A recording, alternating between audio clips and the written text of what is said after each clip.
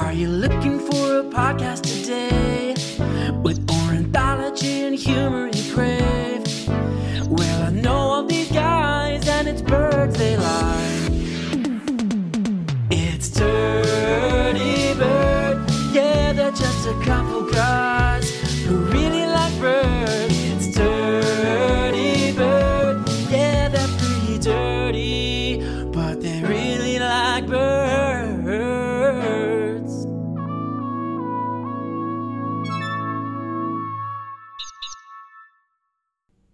Hello, Dirty Bird Podcast listeners. I'm currently in the throes of residency and don't have a ton of time to record right now. I do have some episodes in the works. They're based on listener suggestions of birds y'all want to hear about, and I'll be releasing those in just a few weeks. If there's a bird you want to learn about, just let me know and I'll do an episode on it. However, in the meantime, today I have a special episode I recorded several months ago. It's a collaboration between myself and Katie Osborn of the Fisherwoman podcast.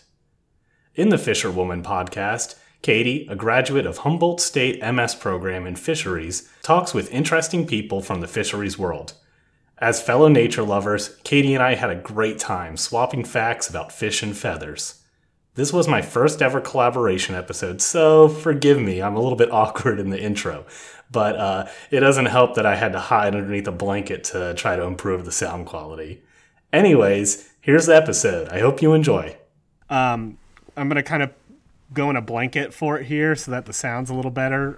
I'm in my attic, and there's some kids that have been playing in the snow outside, so I figure I'll try to at least cut out what I can.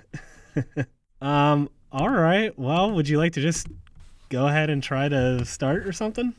Sure. I'm Katie Osborn. I host the Fisherwoman podcast, which launched in September. And on that show, I talk with fisheries professionals and enthusiasts from all walks of life about why we love fish and why they're important and what we're doing to try and help them out.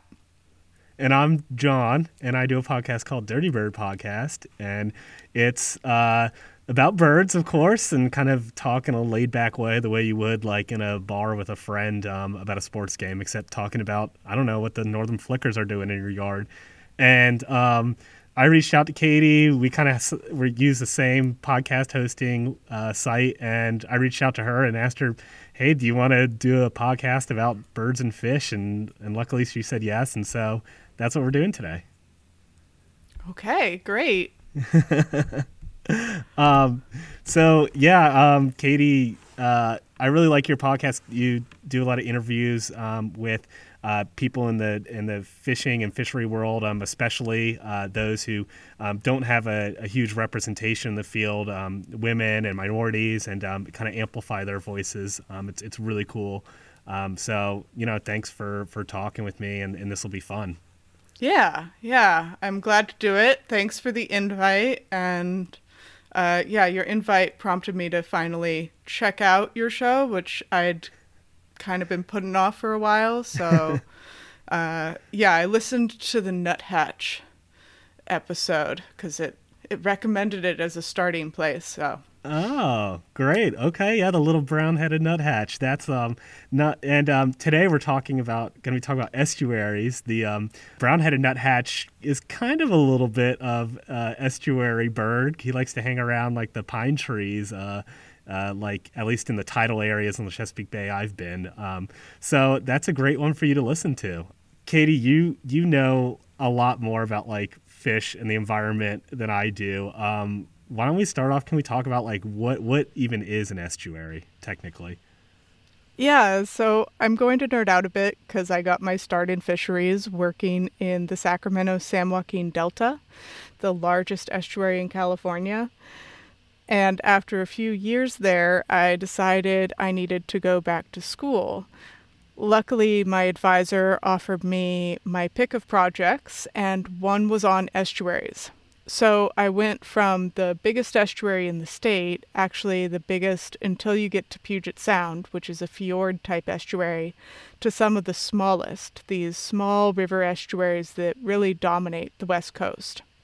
So estuaries can be these big river deltas like Chesapeake Bay, or they can just be the last few miles of a river feeding directly into the ocean. You've seen this if you've ever walked a beach with a river crossing. You know that crossing gets deeper and shallower with the tides. The last few miles of that river is an estuary. It's going to be heavily tidally influenced. The water at the river mouth might go from nearly fresh to nearly marine. The temperature is going through these twice daily swings according to the tides, and you're going to see the plants and animals change rapidly as you move up that river from the ocean to where the water is reliably fresh. So estuaries can be big or small, heavily populated or remote. They don't even need to have a continuous year-round connection to the ocean in order to be considered estuaries. When the connection to the ocean gets cut off, you get a lagoon-type estuary, which we're learning are really important to steelhead. But anyway, all you need for an estuary is freshwater and marine influence. The interplay between the tides and the river creates a dynamic system where water depth, salinity, and temperature are all changing twice per lunar day. All that energy makes estuaries highly productive, and a lot of coastal species will enter estuaries in summer to feed. Other species depend on estuaries for access to and from the ocean. So we use estuaries to access inland ports, not unlike salmon, who need to be able to pass through estuaries as out-migrating smolts and later as returning adults. Estuaries also have relatively few predators compared to the ocean, so a lot of marine species, think Dungeness crab, English sole, they migrate to estuaries as larvae, spend a few months growing up in the estuary, and then return to the ocean by winter. Mm-hmm. And this is another key component of estuaries. They are highly seasonal. In addition to the tidal changes happening each day, you have big seasonal effects from the river feeding into an estuary. So maybe there's a huge storm that totally blows out the river mouth and moves everything around. That sort of thing makes estuaries really hard to remain in year-round. Yeah. So you get this influx of species spring through fall and a few hardy species staying through winter. Now, all types of estuaries, big and small, are important to fish and other wildlife because they offer high productivity, low predation pressure, and passage to and from the ocean, which is exciting because it means your little backyard estuary hosts all kinds of summer visitors: juvenile rockfish and flatfish, smelts and sculpins, salmon and steelhead. Yeah. Use these little estuaries in the same ways they use large estuaries. Because for many coastal species, estuaries are essential habitat. Yeah, it's awesome. It's this place of, the constant change. And it's so cool that these animals, they thrive in that chaotic, it's a like nursery for young fish, and then like birds like to breed there. And so it's like they thrive in this environment, which seems like it's just pure chaos. So they're super important environmentally. Thanks for bringing up the Chesapeake Bay, because that's mainly where I'm going to talk from about, the estuary environments that I know and love. And then you of course, are out in kind of the Pacific Northwest area. So, all about those environments. I don't know, do you want to start us off with like one of your favorite estuary species? Sure. Well, so I spotlight two of my favorite fish in a couple episodes. So in the pilot, I talk about one of my very favorite fish, the Pacific staghorn sculpin. They're just a really badass fish. Sculpin. They're not very big. They're not very pretty. Well, I think beauty's in the eye of the beholder. So like they look really cool, gotcha. But they don't look pretty. And they can swallow a fish that's half their size because they're like all head and their head is all mouth. And I mean, you can fit them in the palm of your hand. And when you do, they'll flatten their heads and they'll spread their antlers. They're not true antlers, of course, but their gill covers, their opercula, have these extensions on them that look like antlers, and that's where they get their name staghorn. Yeah. And they'll flatten their heads to extend their horns, and then they'll growl. And like you can feel them vibrating in your hand when they growl, and it's awesome. I tell people that fish have an emotional spectrum. It's just an emotional spectrum of anger. Yeah. And that's all a the way real from- pissed off staghorn when it's growling at you. all the way from apathy to like really pissed off. And staghorn are really good at the really pissed off. And they just love to eat. I dissected a staghorn one time, and he had a shrimp in his belly that so filled his belly that the antennae of the shrimp were sticking out from his mouth. We have a fish, we call them croaker, that are in the Chesapeake Bay, and they kind of do the same thing where they like make a growling croak thing, and you can feel it vibrating. And I've definitely, when the shrimp are like in there, I've definitely experienced catching fish and the antennae are coming out, and I'm like, what the heck is going on? And then I realized, oh, it's all the shrimp. So yeah. So that's one of my favorites, and another favorite is three-spine stickleback. You can find them everywhere. They will live along the coast. They'll live in totally fresh water. Some populations are anadromous, like salmon, and they'll go between, they'll spawn in fresh water and then they'll go out to the coast. Oh, no way. That's super cool. Yeah, they only live for a year. And the males, so in the fish world, parenting is really rare, but when it does occur, it tends to be dad, not mom. So Finding Nemo got that part right. They didn't get a lot of other things right, but they got that part right. And so three-spine stickleback really exemplify that. They've got this whole elaborate fatherhood routine that I'm not going to go into because I've got an episode on that, but essentially there's research that, so they'll wave their pectoral fins, which are very large. That's what evolved into arms in you and me, and wings in birds. And so they'll wave their pectoral fins to oxygenate their eggs, and they'll change how fast they wave their pectoral fins as the eggs mature. So as they grow and develop, they need more oxygen, and so dad will wave his pectoral fins faster. But if they're in an environment with a lot of predators, he'll deprive them of oxygen just a little bit so that they're not so colorful when they grow up, and that way they're not as obvious to predators. Wow, that's crazy. Yeah. So those are those two fish, Pacific staghorn sculpin and three-spine stickleback. You can pretty much find them in any estuary in the temperate North American coast. Yeah. At any time of year. That is awesome. Those are two fish with a lot of personality. And I like that you mentioned personality too, because I definitely see that a lot, with birds, different species have different temperaments and everything. And I don't really think about it with fish much, but I think I definitely will more after, hearing about them and everything from you. Especially I know when I'm fishing in the Chesapeake Bay, I'll catch, sometimes you can tell just from the way when you catch something what it is, if it's a puppy drum or if it's a big croaker.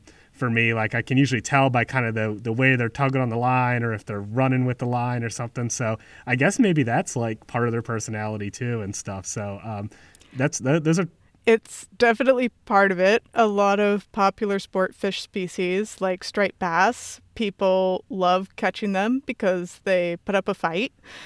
Other fish like brown trout just like to hang out in a hole all day or even all year. So working on the Trinity River, we floated over this big brown trout, total lunker, and a month later we floated over him again, hunkered in the same spot between the same exact rocks, and 2 months after that we floated over him again in that same spot.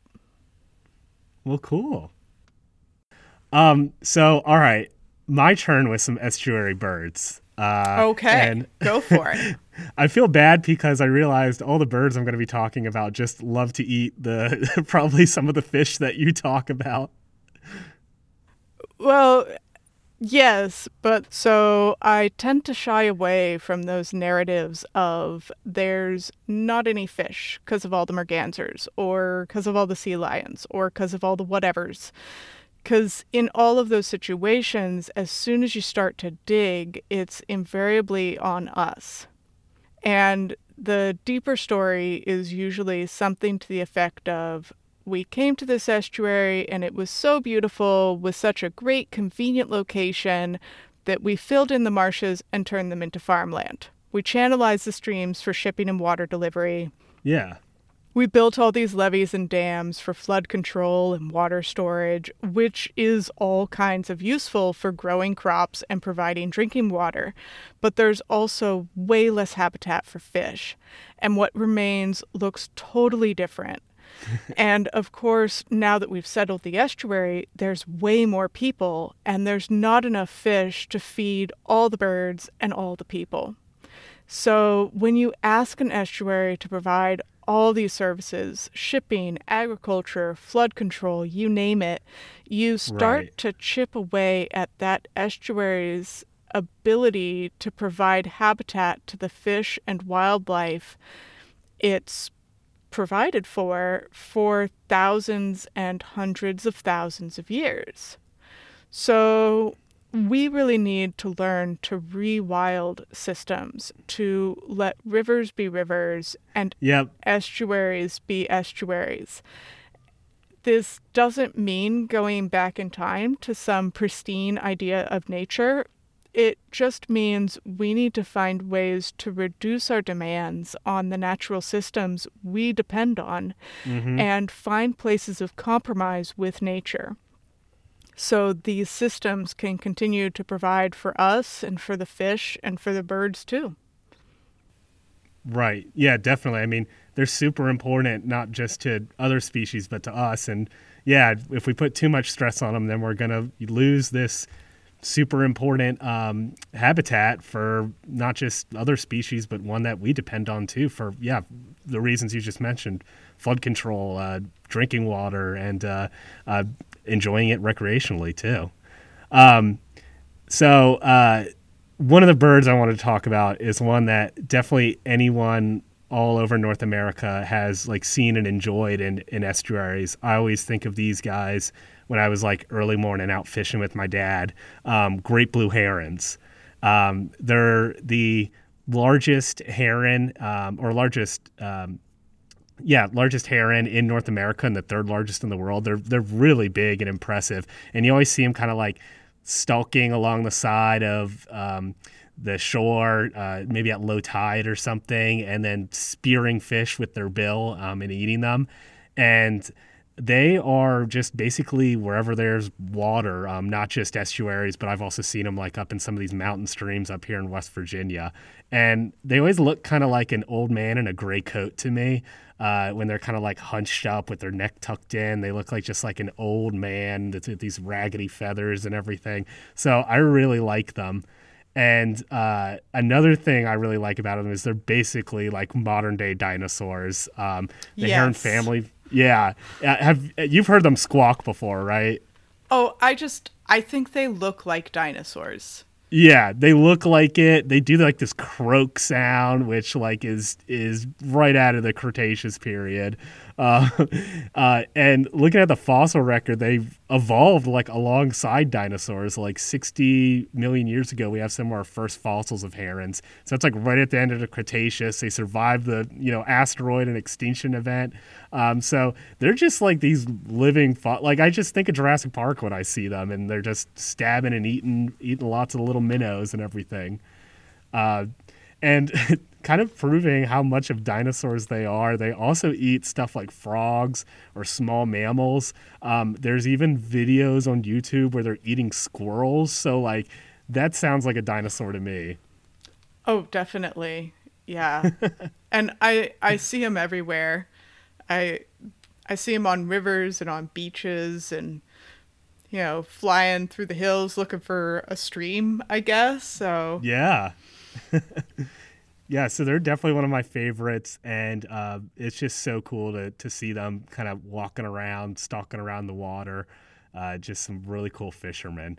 And another really good fisherman bird and fisherwomen birds are the double-crested cormorants. They are so cool because they're like half snake, half bird. When you look at them in the water, it's just like their long head poking out of the water and some of their back. And they're always diving under, and they actually will swim under the water and chase fish and chase them down. And they have this like hooked bill they'll grab them with to then gobble them down. And I also saw stuff where if they won't just eat fish, they'll also eat crustaceans too. And the Chesapeake Bay, there's like tons of crabs and fiddler crabs and all kinds of stuff that I see these guys sometimes go for. And they'll take them and they'll actually beat them against the surface of the water to break off all the legs. They don't like crab legs. They just want like the body. And then they'll gulp the rest of it down. They're probably breaking off the claws too, I think. But they are just awesome birds. And I know you definitely have seen them up in the Pacific Northwest a lot too. Yeah, what I love about cormorants is you can always see them drying their wings. Most birds, they preen with that oil, and that helps keep their feathers all nice and aligned for good flight and shiny and dry. But cormorants don't have that oil. And so, yeah, I love that every time I see them spreading their wings, it like reminds me of this another step in evolution where they've abandoned this really useful oil so that they can dive deeper to get more fish. Yep, exactly. Basically, like birds like ducks, they have a lot of oil to repel the water, keep them nice and fluffy and dry. But it's also give and take because there's feathers trap in air. And so when ducks dive, a lot of times you'll notice if a duck comes, when it pops back up to the surface, it'll almost like bob, like it'll bounce. And that's that air, that buoyancy pulling it up. Cormorants, they're like, no, we don't want that air. So they actually soak up a lot of the water so that they are basically like a little feathery fish down there swimming around. And yeah, you're totally right. You always see them on like a tree or a telephone pole or something, drying their wings. And they'll sometimes roost in these giant colonies where they're all drying together and hanging out. They have to dry so often during the day that they actually spend like 50% of their day or more just resting and drying and hanging out. And sometimes their colonies are so big in trees that their guano, their bird poop will just pile up, and it's such a nitrogen shock to the tree that it'll actually kill the tree from all their bird poop. So they are, and I mean, I'm sure stuff like woodpeckers loves that, but it's not fun for the tree when you get, pooped to death. Well, and bird poop / pee is pretty caustic stuff. So yeah, I love cormorants, but there's places around the lagoons in Humboldt where I've seen them just all up in the trees, and it's like, this doesn't look like a natural concentration. It looks too much. I don't know if this is really the best thing. But you can just hear the trees screaming every time they poop on it. Well, and all the understory too. Just yeah. Yeah. Don't sit underneath the cormorant tree. That's for sure. Yeah, and you wanted to talk about a duck, but not a diving duck. You wanted to talk about bufflehead, which are adorable. Yeah, definitely. Buffleheads are, I really want to bring them up because they are probably my favorite to see on the Chesapeake Bay. I mean, maybe behind loons when they're migrating through, but the buffleheads, they're like a sleek black iridescent duck, but the males, the back of their head is just this white crest almost, and they can raise it, and then their head is just like this big white and black ball, and it's just really striking to see. I remember these guys, me and my friend Zach, were like running out on at New Quarter Park in Williamsburg, which is it's where like the Jamestown colony was, and so it's a very like tidal zone, and we came out to this like spit of land, and there were like 4 buffleheads, 2 males, 2 females, and they were just so graceful. The water was clear, and they are a diving duck, so their feet are way back on their body to help them swim. But if they get out of the water, they have a really hard time walking. And but watching them dive, they're just very graceful, and then they would pop right back up, and they would be like perfectly dry. The water just like bounces right off of them. Can I get some of that for my windshield? Yeah, seriously. I feel like it'd be useful. Yeah, move over Rain-X. We're getting bufflehead buffer for the windshields. Some cool facts I found about the bufflehead is they are highly reliant on northern flickers. Northern flickers are a woodpecker species. Yeah. And they're highly reliant on their nesting cavities. We have them here. We have northern flickers here. There's actually a pair not too far from where I live in one of the trees, but I think the tail feathers and the wing feathers are a different color on the flickers here than the flickers where you are. Yep. Out west you guys have red shafted northern flickers, and out here we have golden shafted northern flickers. When I first went out west for like the first time and like went to Yosemite and did all those national parks, I remember seeing a northern flicker, and it had the red shafts on the bottom of the wings and the tail, and I had no idea what kind of bird it was. I was like, oh my god, that thing's huge and it's all red, like and then I realized, oh, it's a northern flicker. It's just colored different. I kind of forgot that fact. But apparently the northern flicker nesting cavities are like just the right size for the bufflehead. They're like just big enough for them to nest in. And buffleheads are like on the smaller side for cavity tree nesting ducks. There's other ducks like the wood duck that nest in old woodpecker cavities and stuff. So the buffleheads are like just small enough to fit in. And so that helps them, not get outcompeted by bigger nesting ducks. So they're really reliant on those northern flickers. Nice. Yeah. Yeah. Yeah, I love northern flickers. So. Yeah, so I know all the common charismatic birds. Yep. I mean, I'm still learning all the time, and it's really fun. And it's cool too, like fish and birds, maybe just animals in general, just kind of like scratch like the Pokemon like itch in me. Like I loved Pokemon as a kid, and then now with birds and fish, it's like identifying the species. You feel like got to catch them all, except it's like got to identify and see them all. And there's just so much to learn. It's really fun. Yeah. I have a couple bird nerd friends, and I just kind of let it wash over me. Like I got to stay in my fish world. Well, I mean, I think it's good to have both. Like, I majored in wildlife in undergrad, and so I took the fish classes and the bird classes and the mammal classes. It was slanted towards mammals because we're mammals, and we tend to slant everything towards us if we can. Yep. We're so biased. Yep, we are. But then when I went to get my graduate degree in fisheries, the fisheries and wildlife programs were really separate. And so most of the wildlife kids never took fisheries, and most of the fish kids never took herps or birds. And I always thought that was kind of a shame, that the wildlife kids should all take fish and the fish kids should all take birds or herps. Herps too. Yeah. Yeah, I mean, I definitely think, I don't know about how much reptile fish interaction there is, but It's more that they're like part of the ecosystem. Yeah. And herps being, herps are amphibians and reptiles, and a lot of jobs out there that are for amphibians get labeled as fisheries. So like if there's a project looking at a special status frog, or a project to eliminate American bullfrog because they're invasive on the West Coast. They're from the East. I didn't even know that. Yeah. Those projects will get labeled as fisheries because you're like in the fisheries.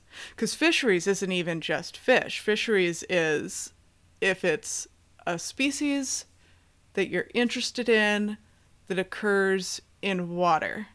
So that can be invertebrates like urchins and crabs and lobster. And that's what we normally think of when we think of non-fish fisheries species, is the other species that we harvest, like shellfish and crustaceans. Right. But it can also, like, it kind of goes both ways, but often you'll like see a fish job advertised, but it's not fish. It's like frogs or salamanders or something. Sometimes they're advertised as wildlife, but often they're advertised as fish. Okay, so fisheries. It's more than just fish. That's the it is more tagline. Yeah. Well, great. Definitely. I mean, birds. I mean, that's kind of what our episode is here. Is about the interaction with birds and fish. There's a lot of back and forth. Yep. And so. Yeah, I think it's important to know not just your own little topic or your own group of species, but also other ones too that they're interacting with. Are there any other fish estuary species you want to highlight? I would actually. So earlier you mentioned the whole gotta catch 'em all drive to birding, and I'm not a Pokemon person. But if there's one group of fishes where I can relate, it's the smelts, because there's not that many of them, and I've caught all but one Eulicon, also called hooligans or candlefish, because they're super oily. They're found from Oregon to southern Alaska, which is why I haven't caught them yet. I need to go farther north. And they're anadromous, like salmon. So they spawn in fresh water, migrate out to the ocean as juveniles, and return to fresh water as adults. Mm-hmm. Smelt are cousins to salmon, and they have the streamlined bodies and adipose fins like salmon do. So if you've ever been salmon fishing, you know to look for the adipose fin to see if it's a hatchery fish. Well, smelts, true smelts, also known as osmerids, have those too. And adipose fins are readily visible on juvenile salmon and smelt less than 2 inches long. So you'll know, and I'm all about juvenile fishes. But anyway, smelt are much smaller than salmon, usually baitfish sized. So they're these small, really pretty fishes, and the prettiest is the anadromous longfin smelt, which is listed as threatened in California. They have these long, elegant pectoral fins, and they can get these really pretty pink and lavender highlights on their fins and sides. Night smelt can get those pretty colors too. They're also called night fish because they come into the shore at night to spawn in the surf, and that's when they're harvested with nets. Day fish or surf smelt do the same, but during the day. So both night fish and day fish migrate to the coast, aggregate in the surf zone, and deposit their eggs in the sand before returning to deeper waters.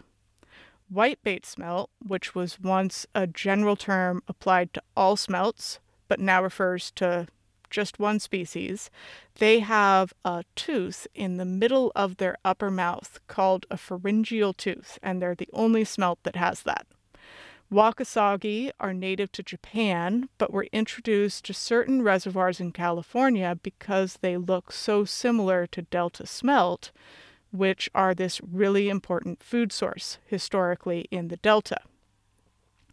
And that brings us to Delta smelt. Last but not least, Delta smelt are endemic to the Sacramento-San Joaquin Delta, meaning they exist nowhere else in the world, and they are listed as endangered in California.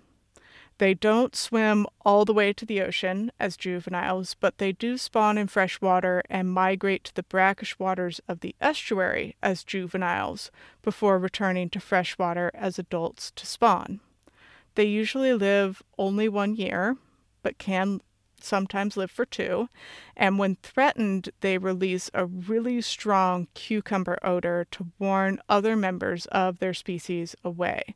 This is called a Schreckenstoff response, and when I say cucumber, I don't mean cucumber like, oh, this wine has notes of strawberry and melon.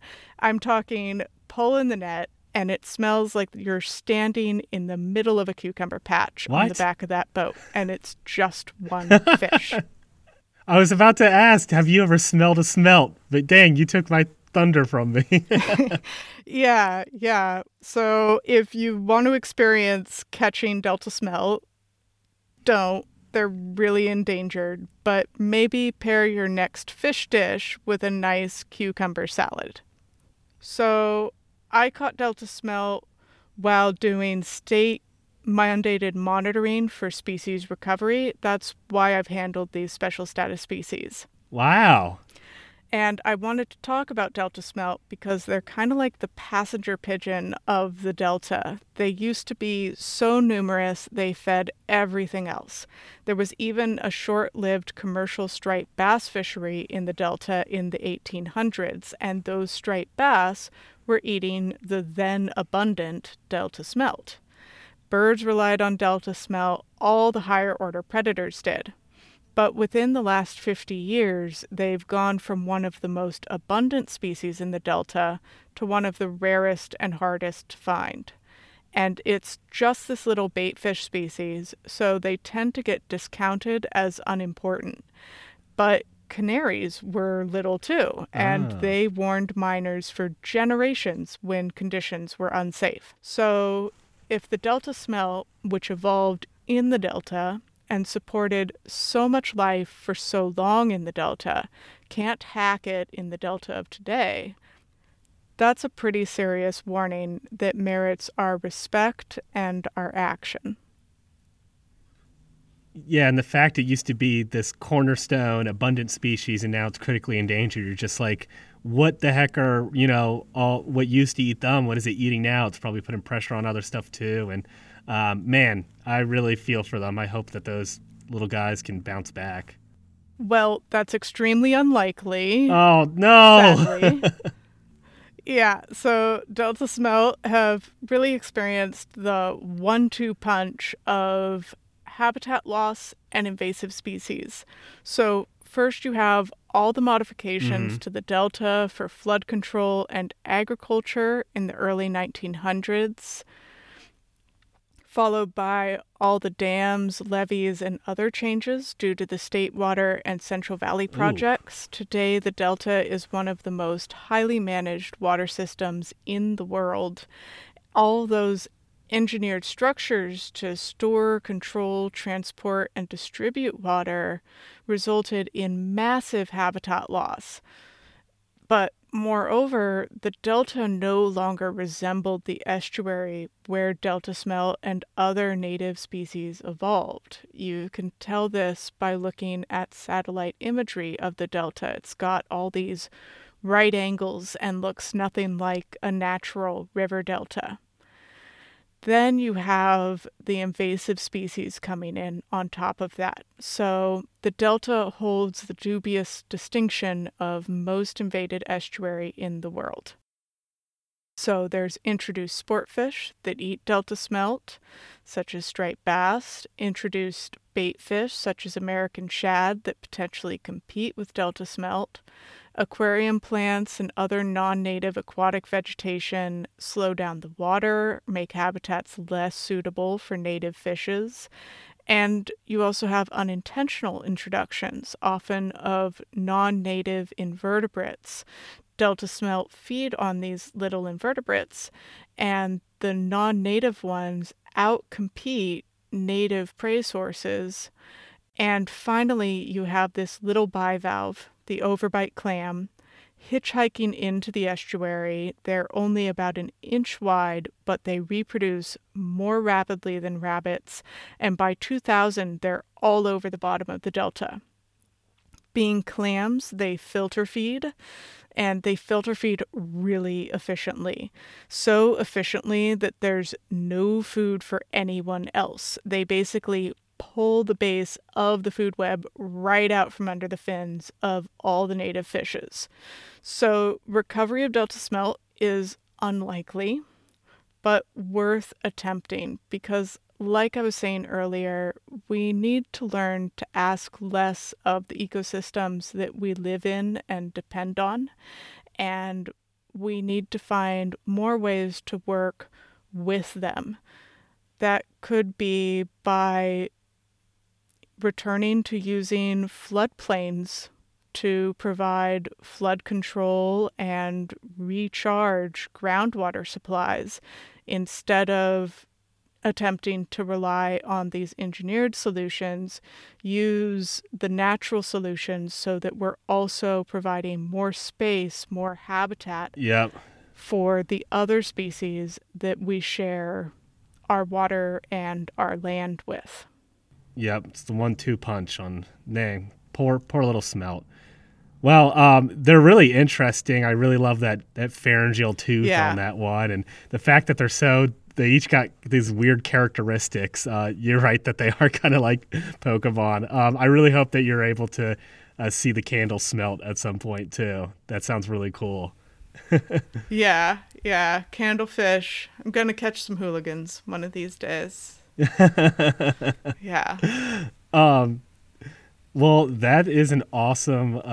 I love hearing about your favorite fish species. I'm definitely going to pay more attention to the fish when I'm back in the Chesapeake Bay in that estuary, and I hope some of my bird species too. That you can get a little bird love in you for the cormorant, the great blue heron, and the bufflehead. Oh yeah. I don't think there's many buffleheads out on the West Coast, though. No, but I've seen them because I worked for a short time out in Montana, eastern Montana. So, yeah. Oh, cool. So got to see a bunch of ducks when I was working out there. A bunch of different ducks. Great. And you had a great idea, Katie, with ending this episode that we could each kind of give a fact. Like I would do a fish fact and you would do some bird fact. I have a really good fish fact I'm really excited about. Oh, hey. So do you want to go first with your bird? No. Well, so I want to ask you about the bird fact because I did get to take ornithology with the nerdiest birder I have ever met in person. And I'm the nerdiest you've met over Zoom. No, I'm sorry. He's got you beat. He's got you beat. No. Okay. That's okay. I'll put it. Here's the context. You know the Pacific Crest Trail that goes from Mexico to Canada. Yeah. PCT. Yep. So he and his fiance, when they got engaged to celebrate, they did 200 miles of the PCT in the Sierra Nevada mountains. Nice. And they stopped every mile to do a point count and a transect. Oh, gosh. Oh, my gosh. And they loved it so much that for their honeymoon, they decided to do the whole thing. Lauren, I hope my fiance is listening. This is what we're going to do. So, but he also knew how to have fun. So he taught us the first day of class, he had us all stand up and spread our arms out with lots of room so that we could learn the proper arm movement for flying and do it the way the birds do it. Did it work for anyone? No, but that wasn't the point. The point was that you flap your arms correctly. So, yeah. So I wasn't able to take the lab for that class, but I know a bunch of physiology stuff, but you maybe think that's like not that interesting. I don't know.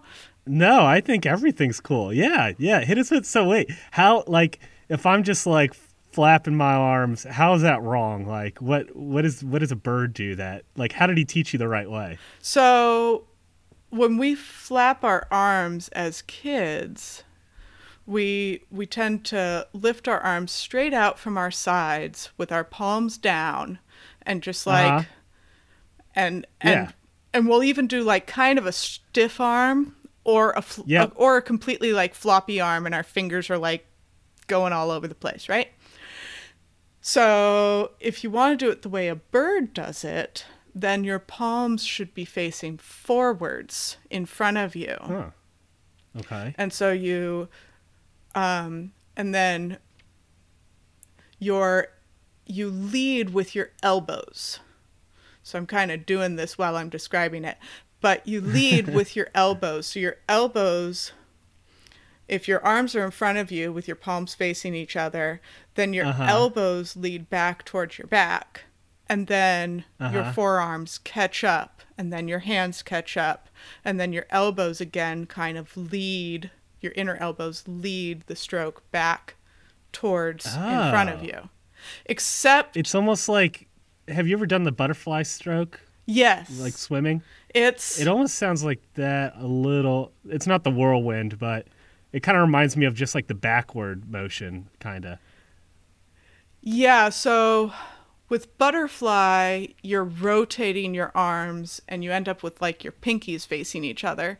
So this would be more with your palms facing each other. But yeah, it's like not something that but if you think of like holding a ball in front of you and that ball gets bigger and then it gets smaller. Oh, I see. Oh. Yeah. Wow. That's how a bird flaps. Unless you're a hummingbird. If you're a hummingbird, then your wing actually starts at the elbow joint. And so hummingbird wings are really just forearms. Oh. So like when people mimic hummingbirds, I feel like, they kind of put their arms close to their bodies and kind of... Yeah, and they like just flap their hands. Yeah, that's not too far off, but really it would be like put your elbows at your sides and then do a figure eight with your forearms. Because that's why they're able to hover so well, is because they're doing a figure eight. Yeah, they're treading air. That is pretty awesome. Yeah. I really like that. And now next time I'm at a wedding in the Midwest and I see people doing the chicken dance, I'm going to have to correct them on their form. You can lead a flight lesson. Yeah, I'll lead a flight lesson for everybody. Yeah. All right. Well, Katie, get ready for my fish fact. Okay. Because the one I have for you is, do you know what the first fish in space was? No, I don't. Yeah, so this is really cool. I was really excited because it's actually this fish called the mumachog. That's a Native American word for going into crowds. Back home, I know them as mud minnows, or gudgeons, we call them also. They're a type of killifish. I don't really know what that is, but I thought you would know. I do know. Yes. They're these little, like 5 to 6 inch minnows. They're everywhere in the Chesapeake Bay. You catch them all the time. I use them for bait a lot. Put some bread in a minnow trap, and it's 5 minutes later, it's full of these guys. Looking up about them, they're actually like these hardy fish. They can survive in both fresh and salt water. If the water gets too cold or the water level gets too low, they'll just bury themselves down in the mud and hang out there until, conditions are better. Cool. Yeah, and for such a small fish, they live up to 3 years. I thought the life of a little minnow is, eat fast and die young. So usually it's kind of cool that they live to 3 years. Yeah. They eat basically everything. They're really good for mosquito control, actually. So people will sometimes introduce them if they have like a pond or a man-made lake or something. They have these like silvery bellies that they flash to each other to, show off and entice mates. And the final cool fact before I go into their space travel is they will actually wait for the high tide with the full moon, and they'll lay their eggs on like grass or shells that are at the tide line. So then the tide will go down and their eggs will just be up in the air, at this high tide mark.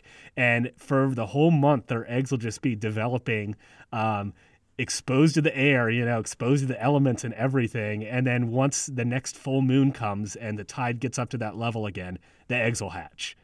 So like, that's awesome. Yeah. And so these little guys, I guess NASA wanted to see how different animals react in space. And I think specifically with fish, they were trying to study like, getting, space sickness the same way you would like seasickness. And so in 1973 on the Saturn 1B rocket, they put some mummichog on there because they're just such a hardy fish. Like in tests NASA did, like they blew goldfish right out of the water. So they brought the fish up into space and they hit zero gravity. And for the first 2 days, the fish had no idea what was going on. They had 2 mummichogs up there, and they also had 50 mummichog eggs. And the 2 fish didn't know what was going on. They were like spinning around, swimming in loops. But by day 3, they had this regular swimming pattern they would do. And what they would do is they would put their back to the interior lights in the rocket. And then they would, just kind of swim with their back facing the interior lights because they were like, oh, I guess this is the sun now. So, we should be, the sun is up, and interestingly, though, they hatched those eggs of the gudgeons. They put those 50 eggs into water and let them hatch. Mm-hmm. And immediately upon hatching, those fish weren't confused at all. They were orientated themselves with the light being the sun up. So somehow, as in their eggs, they figured out like how to deal with no gravity and stuff. So like they're not just dumb little minnows, they can figure out how to survive in zero gravity. So I just thought that was so cool. Yep. Fish aren't stupid.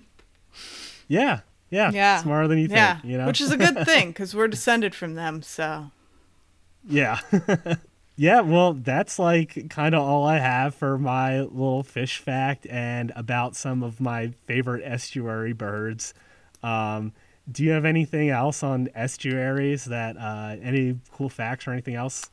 So I have a saying I forgot to share that I got from one of my Humboldt State professors who told us that fisheries science is like counting all the trees in the forest except all the trees are underwater where you can't see them and they're constantly moving around.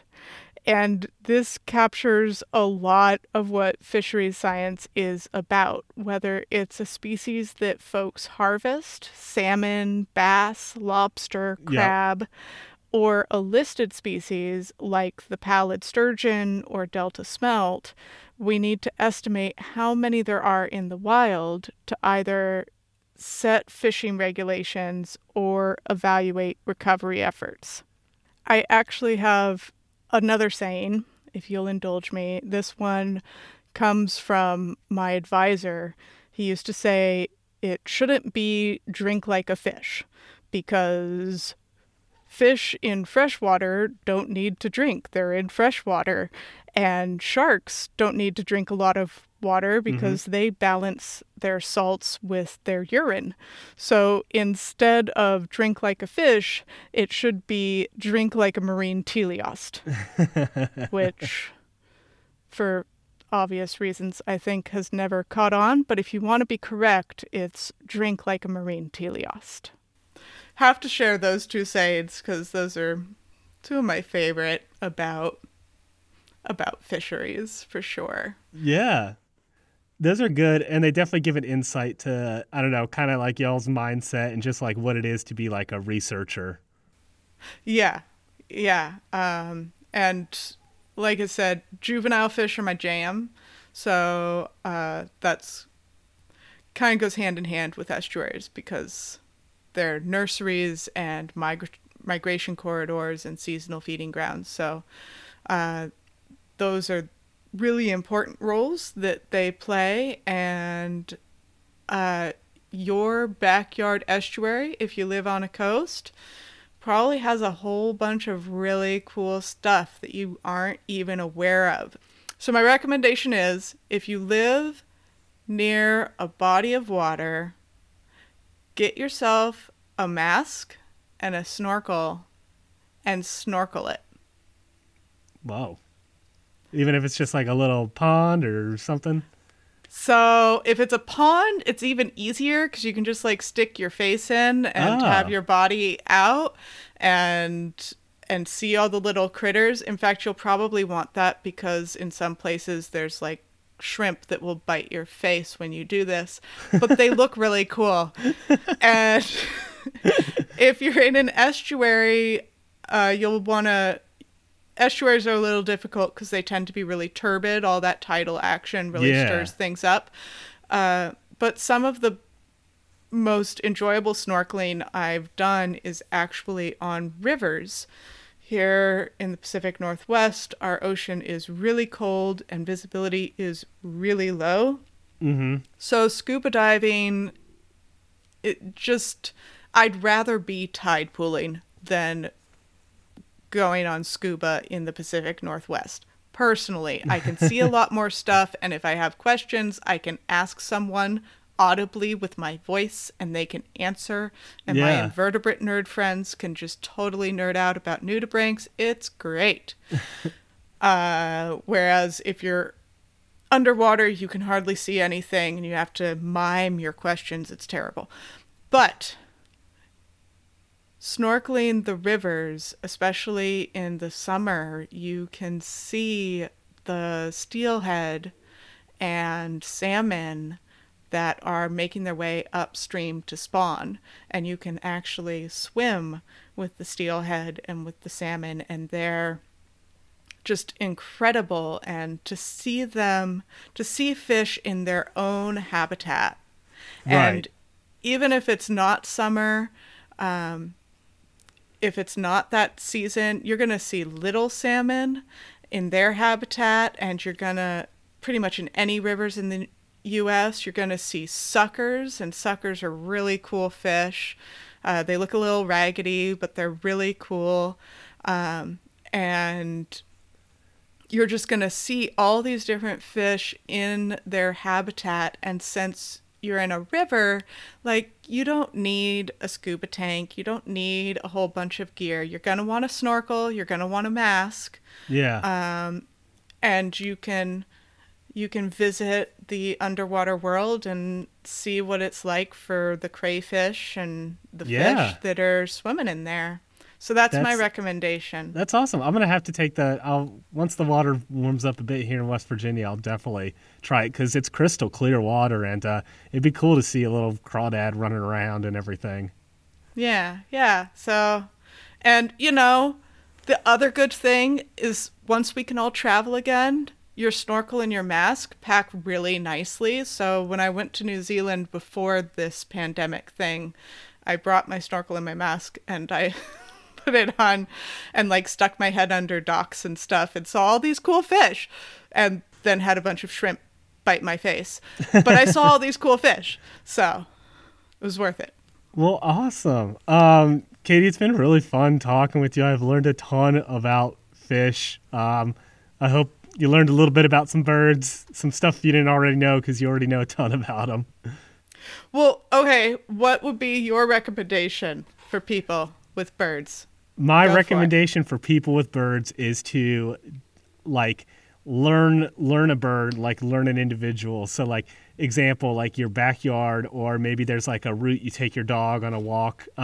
Pick a tree or pick something, and I bet you day after day there's some bird that, a cardinal out here east, they're really easy to see, that visits that spot regularly. It's its spot, it's part of its territory. It likes to eat there. It likes to perch there and sing. And like you can just kind of pick that individual and just kind of get to know them, get to know like, oh, they're feeding on the ground today, or oh, they're feeding on the tree today, they're singing over there, they're hanging out with this other bird, they're with a big flock of birds, you know? And it's kind of cool because they almost become like little like friends or like your neighbor or something that you know, wave to when you walk by. It's like, oh, hey, Mr. Cardinal, yep, you're singing again from that perch, just like yesterday. All right, have a good day. So I always think that's kind of fun and a good way to get to know kind of the personality, the quirks of different species. Nice. I like it. Yeah. Dirty Bird listeners, definitely check out the Fisherwoman podcast. There's some great stuff on there. You can learn a ton more about fish and fisheries and the important environments on this planet. Thank you so much, John, and for the invitation and for listening to me nerd out about fish. It was really fun. Stay fishy, my birdies. Yes. I usually say like stay dirty, my birdies at the end, so I don't know. You do. I usually say happy fishing. Happy fishing, that's a good one too. Dirty Bird Podcast is brought to you by me, John, with my rotating panel of guests and co-hosts. Thanks for being on the show, everybody. The Dirty Bird theme song is by Ricky Pistone. Check out his groovy and hilarious music videos on YouTube.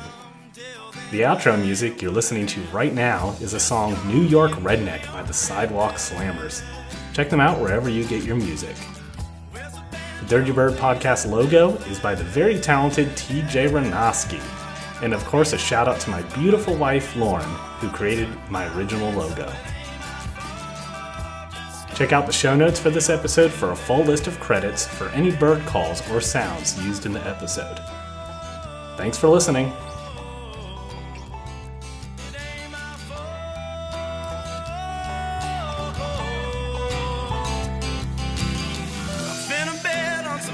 At the track, drive into Brooklyn, ain't never coming back.